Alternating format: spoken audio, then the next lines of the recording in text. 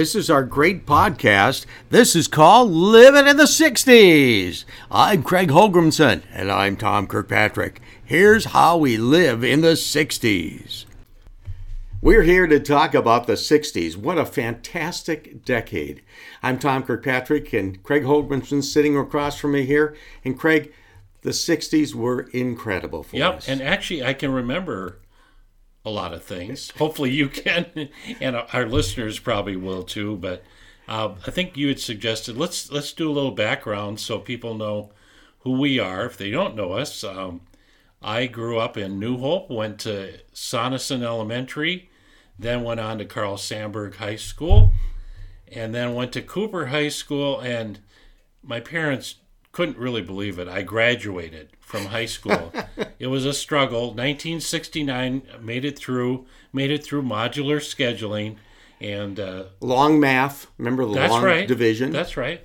And then went on to North Hennepin Community College and followed in your tracks. We'll hear about you in a minute, to Brown Institute. And then, luckily enough, I went up to Detroit Lakes, Minnesota, and got a job at KDLM, the sparkling, sporty 1340 KDLM. Wow. So it was a great run.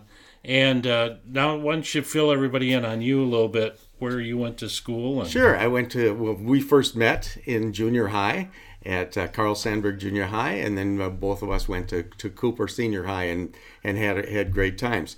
And then we decided, hey, let's try this radio bit. So we got into radio, and that was fun. Graduated from Brown Institute and went to work for KDWA in Long Prairie, or KEYL in Long Prairie. Right. And from there went to KDWA in Hastings, and then from there went to 104.1 in the cities. They said you spend a year at each radio station, then you get out and get closer to home. Well, you hung in the radio business, and then what was fun is you went to work for one of the old famous grocery stores. That's right. Red Owl Country Store and Snyder Drug Stores. Wow. Remember those? Yes. Fantastic companies. We'll be talking about those in a later podcast. And I think that's really going to be some fun stuff. So you stuck with the business in the advertising and marketing. Fantastic. Yes. So, yeah, like you said, we want to take a step back, have fun with this podcast, because it was a great decade for us. So many memories. And we're hoping listeners will give us some input. We've got the email address attached to this podcast, so we're looking forward to it. This isn't going to be things to do with, it's going to be living in the 60s. Right. Memories and fantastic things to talk about. I got an idea. Let's talk about technology. Great. Because there were so many changes, but the one that jumps out at me right away is the TVs from the early 60s to the late 60s. Black and white. That's right. Who could say? And remember at the beginning, they were on the air about 5:30, 6 o'clock in the morning, and there was a test pattern. And that would be just a picture. And it was a test pattern. It was really cool. And then the national anthem comes up after that, and then programming. Right. And that's the same thing that had it about at night. It was about 11 o'clock, 12 o'clock. Test pattern came on, and the boop. Yeah. And that was the whole day, that part. So it migrated from black and white to color TV. Yes. 1965, our household got a color TV, and everybody's was around the TV set. That's right. And remember, again, no remote control for us at least, and but still, to get a color TV was a big deal. Oh, that was a big deal, and they were big. Yeah, remember what they looked like? There was actually, I think you were talking about. You guys had a console. Yes. Beautiful piece of furniture. Right. Multi-purpose, by the way, because not only a great-looking piece of furniture, if you will, but record player, and it had an AM/FM radio in it, too. Yes. And so I think everybody kind of had that furniture as the 60s progressed. Yes. Yeah. And another thing that we ran across in the 60s that kind of grew was, remember we had transistor radios. Oh, transistor radios. Those were great. They were small. the transistor came in, and it was like, wow. Well, remember the televisions, they had tubes. Oh, that's right. Remember that? That's right. The tube guy used to come, and I'll never forget, he'd come in with this big, it looked like a tackle box, and he'd open that up, and I'm like a little kid there looking at this guy, and I thought, that looks like so much fun. Someday I want to be a TV repairman. Huh? How's that for shooting? Hey, that's great with your big satchel. Oh, yeah. But back to the transistor radio, I had one that we ordered through Sears Roebuck. And it wasn't the type of thing where you could just walk in and buy off the shelf. So it was mail order, and it took about 2 weeks, 3 weeks. I'll never forget just agonizing over how long it took to get the radio to finally come in. But it was a little red radio with a canvas cover, and then I had a little earpiece. So at night, I could sneak that radio in my bed and listen to the radio. You had one too. Oh, right? I had one too. As a matter of fact, I've got to tell you, we're kind of cleaning things out around the house. I still have mine. It's a transistor radio. It's a little pocket thing. It's so cool. I just love it. You might want to clean your house, Tom, but that's your business. And it still works. But what about the radio stations we used to listen to AM only, really, back then? WDGY AM. Yep. KDWB right. AM. Right. And those were the rocker stations, and there was some great music on those stations. And then WCCO. The good neighbor. Yep. To the great Northwest. With right. Howard Howard Viken, Joyce Lamont. Oh, let's see. Boone and Erickson. Remember those guys? Yep. And Ray Christensen that did the Minnesota Gophers football. Yeah, he was great. And they were just so much fun. Remember, we never really wanted to admit that we were listening to CCO, and the only reason I did was because they would give the school closings, usually on a Sunday night. So I'd be listening in, hoping they'd be announcing Robbinsdale School District 281 closed for tomorrow. Let's go sliding. Oh man, that was great. But I never admitted to listening to CCO. And how about Minnesota Twins baseball broadcast with Halsey Hall? Oh wow, Herb Carneal, Ray Scott. that was great. And who could forget the 1965 World Series against the Dodgers? You want to know something? I actually went to one of the games. I'll never forget. I was at Carl Sandburg, and my dad had won tickets in a lottery, and I got to give a note to Mr. Grunstead, was our assistant principal at the time, and walked into the office, and I got to walk out of school, and everybody was like, where are you going? Where are you going? I went to the World Series. So I can always say I was at the 65 World Series. And how could we ever forget? Everybody watched the World Series in shop class. The guys did. That's right. And the gals, I'm sure, in home ec. Sure. You know, that's where we watched it. Hey, radios, as we're talking about those, there was also a ham radio culture out there. A lot of people had ham radios. You had some experience. Ham radio and the civil defense was big back then. There wasn't much communication. And so the ham radio operators went out and they would go to, for example, there was a big storm. It was in Fridley. Yeah, right. In 1965. There was a tornado. Right. My dad and my dad's was a ham operator, and my dad and I would go out and we'd sit kind of in the front lines and watch what was going on and relay this back to some of the radio stations or the civil defense. And that was a big way of communicating back then. Wow. So those ham radio operators were really something, especially back in the 60s. So you were a storm chaser back before storm chasers became popular. I was, and I survived. All right, let's jump to another technology change when I think about telephones, early 60s, what they look like to the later 60s. Remember the rotary phone? Sure, we had one. Yep, we had one.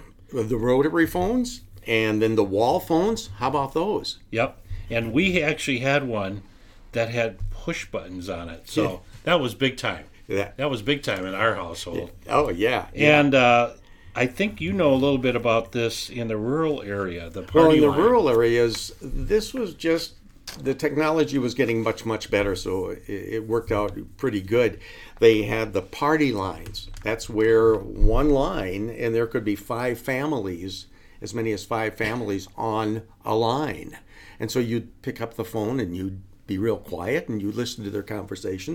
Not that we did it all the time, Right. but you do all that, and that's how the technology has changed so much. And yeah. of course, they had back then the switchboard operators. Oh, sure. And That's right. that was something as well, which is pretty cool. Yeah, the phones were changing all the time. Hey, let's go back Oh, and what talk about about the phones? What about the phones that are on every street corner? The pay phones, the pay phone. The pay 5 phone and 10 booths. cents for a phone call. That's right. On every corner. Now where are they?